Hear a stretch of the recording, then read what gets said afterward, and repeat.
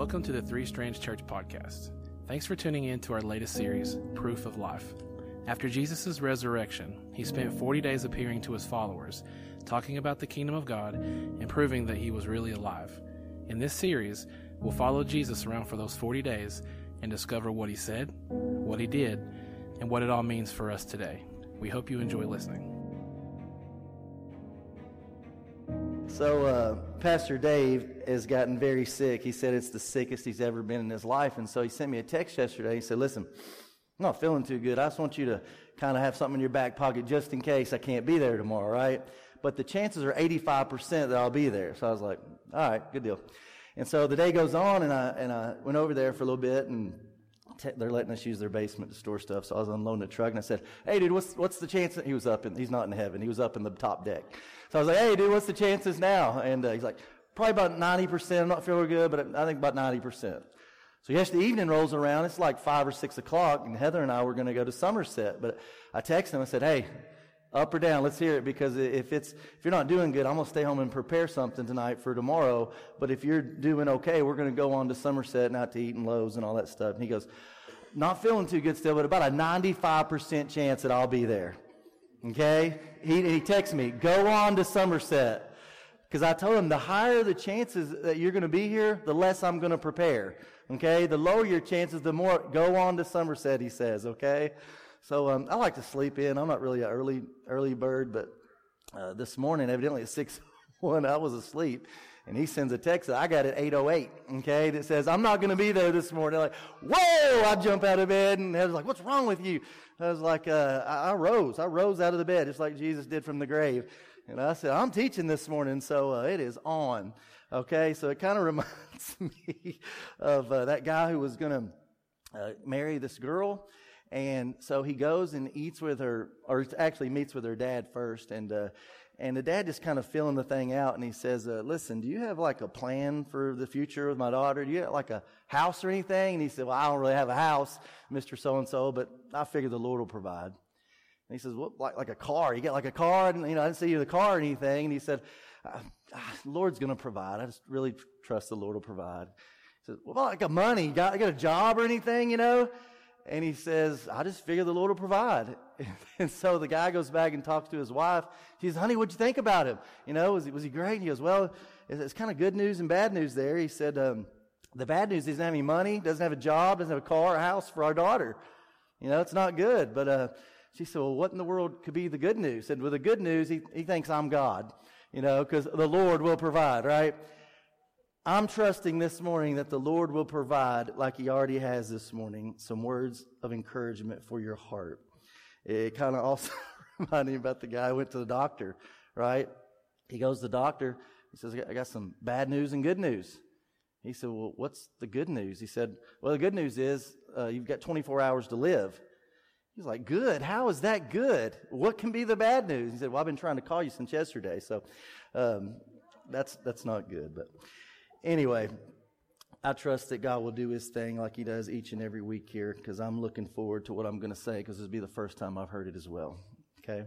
So let's jump right in. Today is Easter Sunday, and as we took communion, that song Forever just kind of captures everything that Easter is about. And I was just thinking as we were taking communion there together, if you were going to die and you knew you were going to die soon, like what would it be that you would want your friends, the people that are closest to you, to know? I mean, if you can only tell them like one or two things, what would it be? And the truth is, Jesus was in that predicament. He knew the end was coming soon, and you've read the story before, but he decides to teach his disciples 2 object lessons, where he takes out a cup, okay, and filled with wine, and he shares the cup around the table there, and he says, listen, I'm not going to be around much longer, but I want you to know how much I love you. So when we take communion like we just did, it's an object of Jesus spilling his blood, dying for us, to show us how much he really, really loves us. And then the second object lesson he taught was he took out a towel and he began to wash the dirty feet of his disciples. And he said, the other thing I want you to know before I go is I want you to serve each other. And so the 2 things Jesus taught us before he left was, I want you to know I'm crazy about you. I love you. I'm willing to die for you. Another thing is I want you to serve each other. And I can't ever take communion without thinking about those two things, just knowing how crazy that God is about us. But today's the day. Christmas and Easter, we call those people Creasters. Some people come to church twice a year, and this is one of those days that we celebrate an event that changed everything. And guys, it changes everything what today represents. There have been non-Christians try to disprove this event for decades, and some have even became Christians trying to do so. You think about people like Josh McDowell, or I think Lee Strobel is another one, who set out to disprove this event that we're celebrating today, because they thought, if I can just disprove this event, this resurrection, I can tell all my Christian friends to shut up, because what they believe is trash. And they started studying. I know in Josh McDowell's case, he went overseas and studied for a year, came back to America, studied for a year, and the more he dug in to the resurrection, the more he found out, hey, this is true. This really did happen. And they converted to Christianity. But the resurrection of Jesus, that one event that happened in history, if not for that, the Bible says that our faith would be in vain, that it would be useless, that it would be futile, that everything we believe is nothing apart from the resurrection of Jesus Christ. But thank God, as the band sang there in that song Forever, thank God that on the third day, Jesus rose from the dead. That's why we're here. That's what we're celebrating. It's the central event, listen, in all of human history. It's what Christianity hinges upon. You know, even people who are not followers of Jesus, are not Christians, they have to deal with this historical event that happened. It's not just a thing for church people. It really happened, you know. It's the reason that you and I have hope. And one day, we will rise again as well to live forever with Jesus. That brings me peace. That brings me hope. And I hope it does to you as well. Well, today we're beginning this brand new series called Proof of Life. Stephanie talked about it briefly there a moment ago. And our theme verse is from Acts chapter 1 and verse 3. And I want to read that to you. It says this. The next 7-8 weeks, however long this series goes, is based upon this one verse. Here's what it says. During the 40 days after he suffered and died, he appeared to the apostles from time to time. Imagine that. And he proved to them in many ways that he was actually alive. And he talked to them about the kingdom of God. Now, can you imagine that? Right? Somebody dying, come back to life, and actually getting to see them. I mean, one of the things that makes this Easter story, the resurrection, believable to me was that Jesus appeared to so many people after that he arose from the dead. I mean, he wasn't some ghost or some spirit. He actually let them touch him. He had skin on. He let them feel the scars as he played in the skit there. He played Thomas, Doubting Thomas. He said, touch it where the nails went in. Feel that I'm real. I'm not a ghost. This is real right in front of you, guys. That's what he's telling them. He didn't appear as a ghost or spirit, had skin on. So unless this was some kind of mass hallucination over a period of time, we really have three choices when it comes to believing that a Jewish carpenter rose from the dead. That's what, here's the three choices. We can either believe that Jesus was a liar, we can believe that he was a lunatic, or we can believe that he is who he said he was and that he's the Lord. And that's what we believe here at Three Strands Church. We believe Jesus is who he said he was, that he is the Lord in charge of everything because he rose from the dead. Now, this wasn't just any Jewish carpenter. This wasn't just any guy, any person, okay? This was God with skin on, and he died for you, and he died for me to take away the sins of the entire world. But he didn't remain in the ground. You know, Stephanie talked about Friday. It was bad Friday. It really was. She's right. It was horrible. If you ever study how Jesus was beaten, how he was tortured. I mean, the movies that we watch, The Passion of the Christ, and all that, I mean, it's nasty, but it doesn't even still do it justice if you read through the events of what happened to Jesus on that Friday. But thank God that Sunday was coming, right? 3 days later, everybody found out. You ever heard that phrase, you can't keep a good man down? Well, 3 days later, everybody found out that you can't keep a God man down. He rose up from the grave, and over 2,000, think about this, over 2,000 years later, we're still celebrating that event. Does that not blow you away, just that? That 2,000 years later, we're still celebrating this thing that supposedly just happened in history. It was a big deal, a big deal. So after his resurrection, Jesus spends 40 days appearing to his followers, talking about the kingdom of God, and just proving to everyone that, hey, I'm really alive. But within each encounter is also an amazing truth that teaches us how to really be alive ourselves and how we can experience the abundant life that God has planned for each of us. God has an abundant life planned for you and for me. And so today we're just briefly going to talk about the joy of being known from John chapter 20, verses 11 through 18, where Jesus appears to Mary Magdalene, who was with us in the skit this morning, right? Guest appearance. Let's just dive in. Verse 11 says this. Now Mary was standing outside the tomb crying. Just kind of picture this in your head if you can. You know, Jesus is supposed to be in this tomb here, so Mary's there and she's outside and she's crying. She's weeping, the Bible says. But she stopped and she looked in. She saw two white-robed angels, one sitting at the head and the other at the foot of the place where the body of Jesus had been lying. "Dear woman, why are you crying?" the angels asked her. "Because they have taken away my Lord," she replied, "and I don't know where they have put him." She turned to leave and saw someone standing there. Now picture this. It gives me chills when I read this, because the Bible says it was Jesus. But she did not recognize him.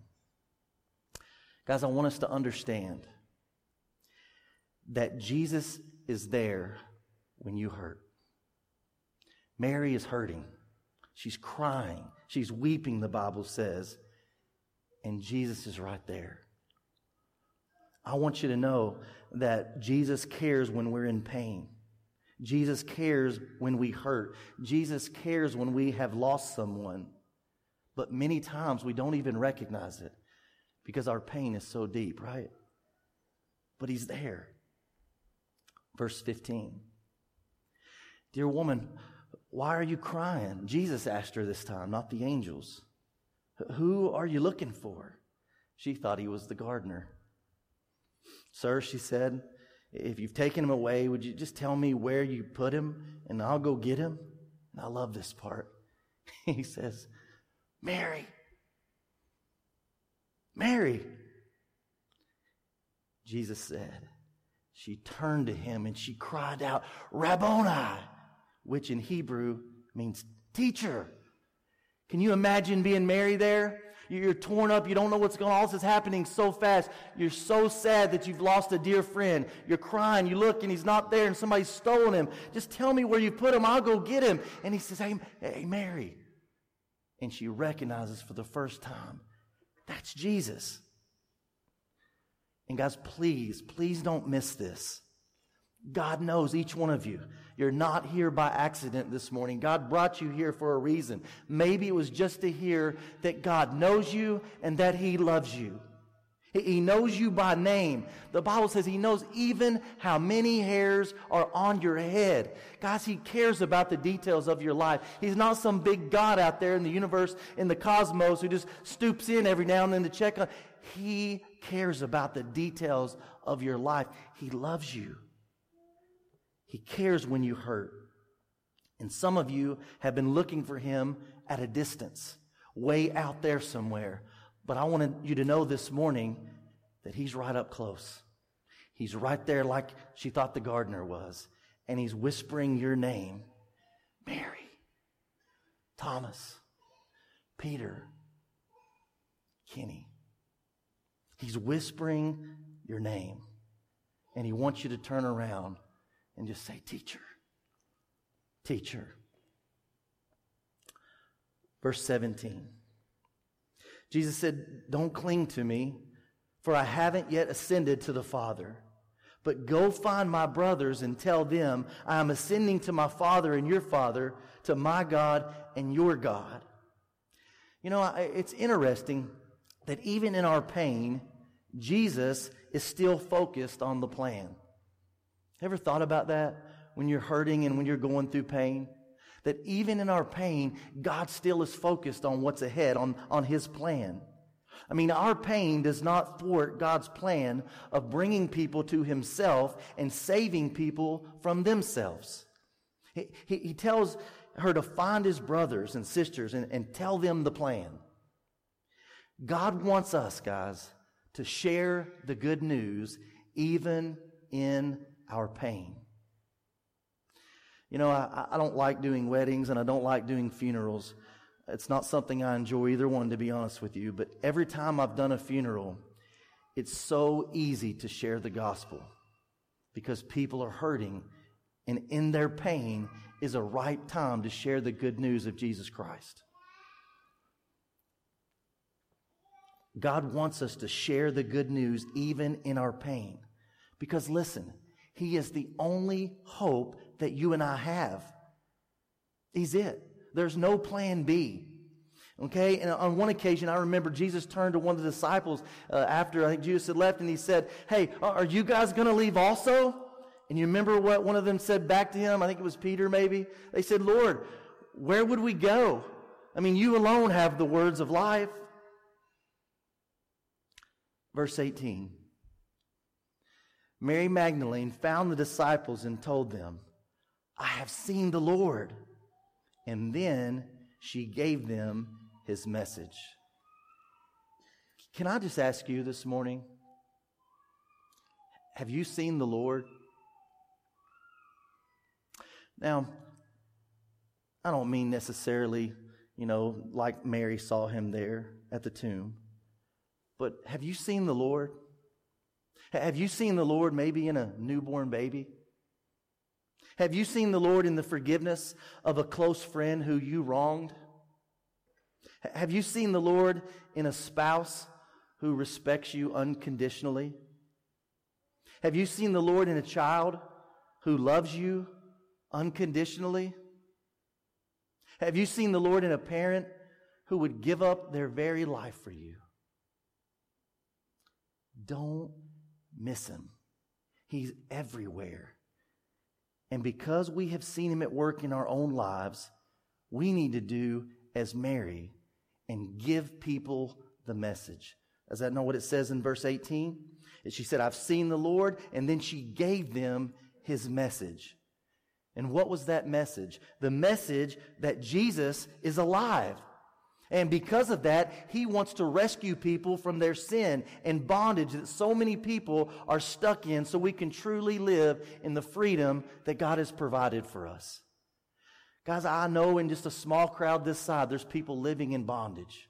Just spiritual chains. Satan beats on you every day because of your past. He wants you to know what a loser you are and what a failure you are. And he just speaks those words to you, and you've began to believe them. And I want you to know that God wants to set you free from that. He's provided a way out. So I just want to give you a couple of truths, a couple of take-home points from today that when we leave, if you're sitting around the dinner table talking about what you heard at church today, you can remember these two things, okay?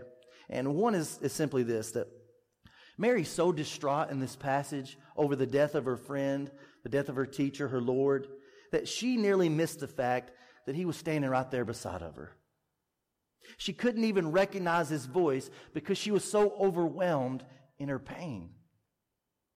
You've been there, haven't you?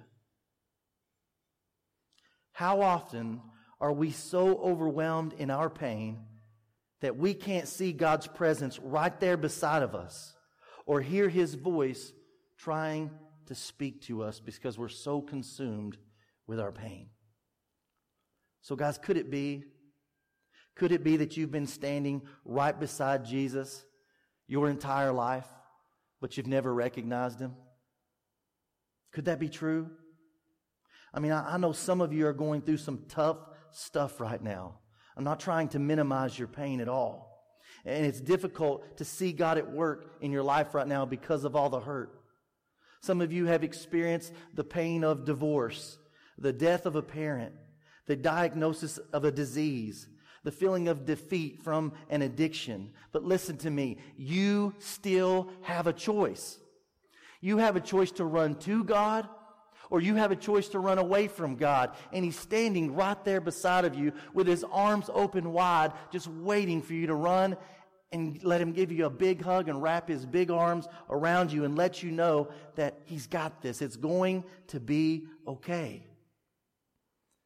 I love that song by Mercy Me. It says, where the hurt and the healer collide. That's what He wants to do for you. He wants to take your hurt and introduce it to the healer and let the two collide. And you will feel a peace, like He says, will pass all understanding. You won't even be able to explain it. I mean, I know what you've been going through. How in the world are you getting through that? And you know what your answer will be? I don't know. I don't know. I just know I feel God's presence in my life. I remember telling myself, if this ever happened, I don't think I could get through it. How are you getting? I don't know. I just know that God is with me. Isaiah 43, starting in verse 2. Listen to these verses. He says, when you go through deep waters, God says, I'm going to be with you. When you go through rivers of difficulty, God says, you're not going to drown. When you walk through the fire of oppression, you will not be burned up. The flames will not consume you. I know you feel like they're going to, but I promise you they're not. And listen to this in verse 4. He says, because you're precious to me. Can you hear God speaking that to you this morning? This is not my words, straight out of the Bible. You are precious to me, He says. He says, you are honored. And listen, He says, and I love you. I love you. In verse 5, He says this, do not be afraid. Why not? He says, for I am with you. I know there's people in the room this morning that needed to hear that. You need to hear God speak to you that you're not going to be consumed. I know the water's deep, but I'm going to be with you. I know the rivers are going to rise, but you're not going to drown. I know that you feel like you're walking through the fire right now, but you're not going to be burned up. Those flames are not going to consume you. You're precious to me. I love you. You're my kid. You're honored. Don't be afraid. I'm with you. I remember as a kid a lot of times feeling afraid. But anytime I was around my dad, I felt okay. I felt secure. And I think God wants you to feel that this morning. Whatever you're going through, He's got this. You're going to be okay. You know, as you read through those verses in Isaiah there, I think most of us, when we read that, we wish those verses were different. We wish that God would keep us out of those deep waters. Sometimes we even pray things like that, don't we?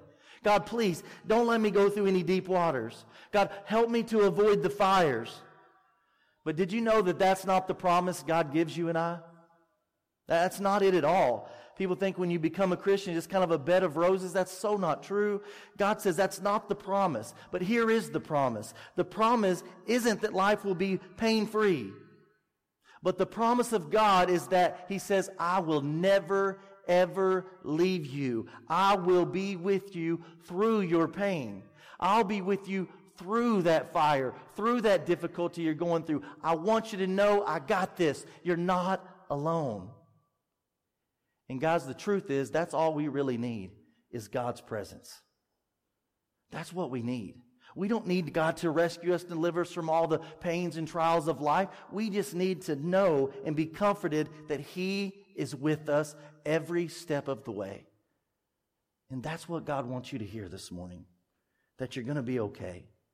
Talk to people who have been there in the situation that you're going through now. People who follow Jesus, talk to them and say, just tell me, how'd you get through it?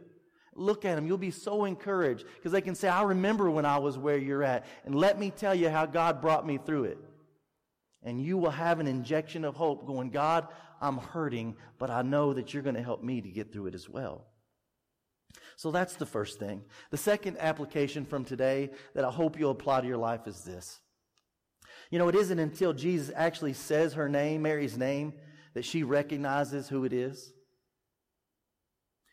How easy is it to lose our identity and become only our pain or our circumstances? It's pretty easy, isn't it? When we're going through tough times, how easy is it for us to lose who we truly are and become our pain or become our circumstance? Guys, listen to me. The enemy would love for you to think that you are your sin, that you are your sickness, that you are your circumstance. But please let me encourage you this morning. Don't let your addictions tell you who you are. Don't let your sin tell you who you are.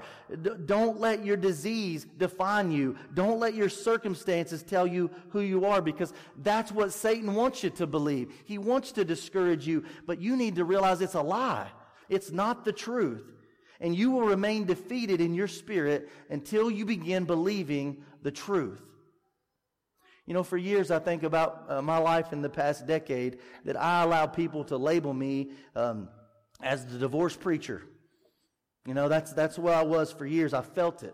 You know, people would look at me different. I can't believe you did this and that. And I felt like I had to explain myself into why all that went down. And God just said, Kenny, your identity is not that. Your identity is you're a child of mine, and I'm going to take care of that. It's okay. Some of you have allowed people to label you as a cheater, or as a druggie, or as a sorry, no-count piece of trash. I heard somebody call somebody else the other day. The truth is, you are who God says you are. You're not who that person says you are. You know, there's a quote by my favorite doctor, Dr. Seuss, that says this. He says, "Today you are you. That is truer than true. There's no one alive who is youer than you."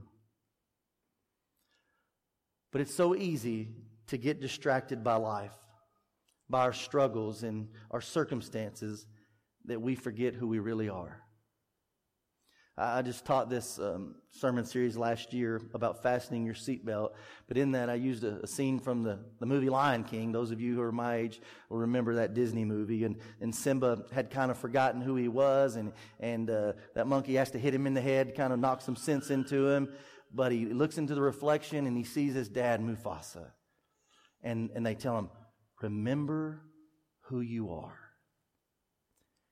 Guys, don't forget who you are. You're not what that person said you were back in elementary school. You are a child of the King. And can I just ask you, I teach my high school students this frequently, but I ask them this question. I want to ask it to you this morning. Who has the right to label things or to name things?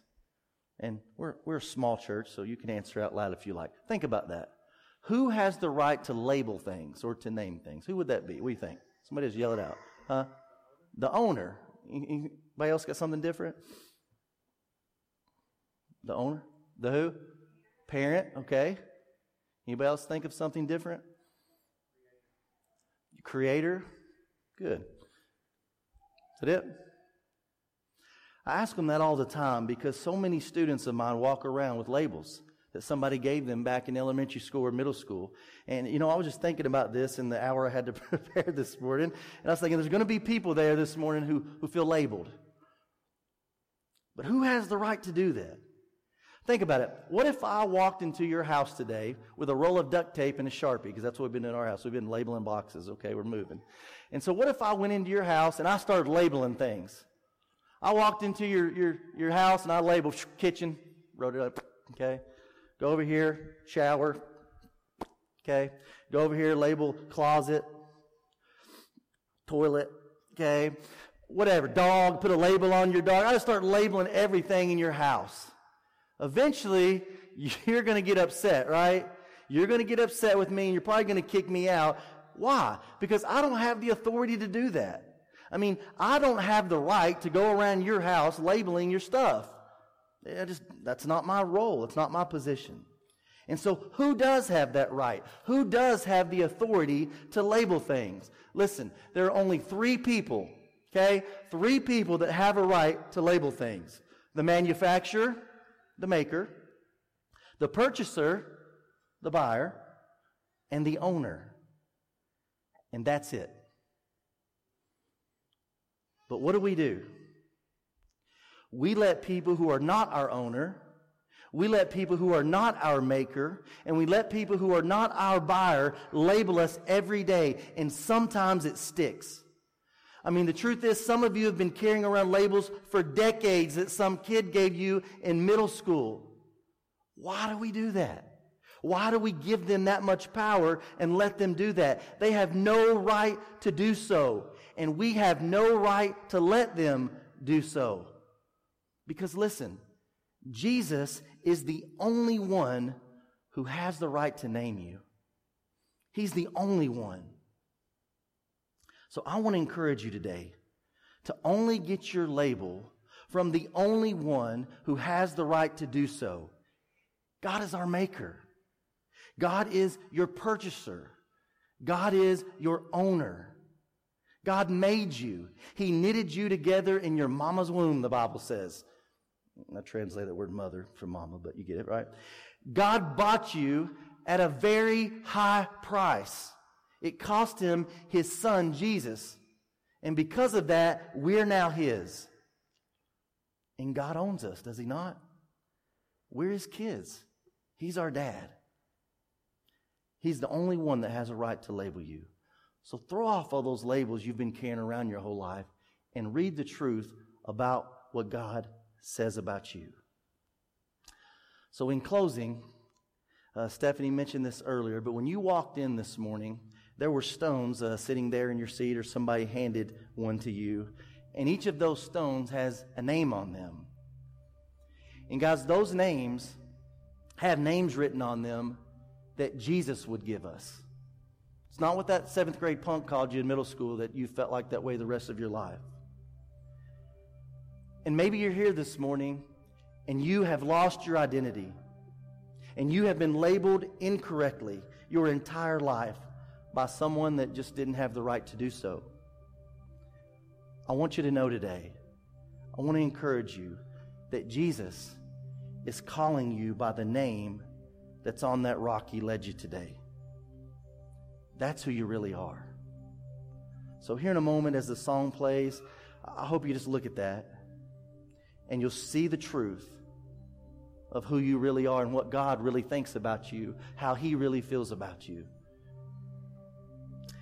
And then the last thing is, like Mary, could it be, just could it be, that you have been standing right beside Jesus your whole life, but you haven't recognized him? I want you to know this morning that he's calling you by your real name. Would you finally hear him? What a perfect day to finally hear what God has been telling you all these years. There's no better Sunday than Easter to do that. Okay?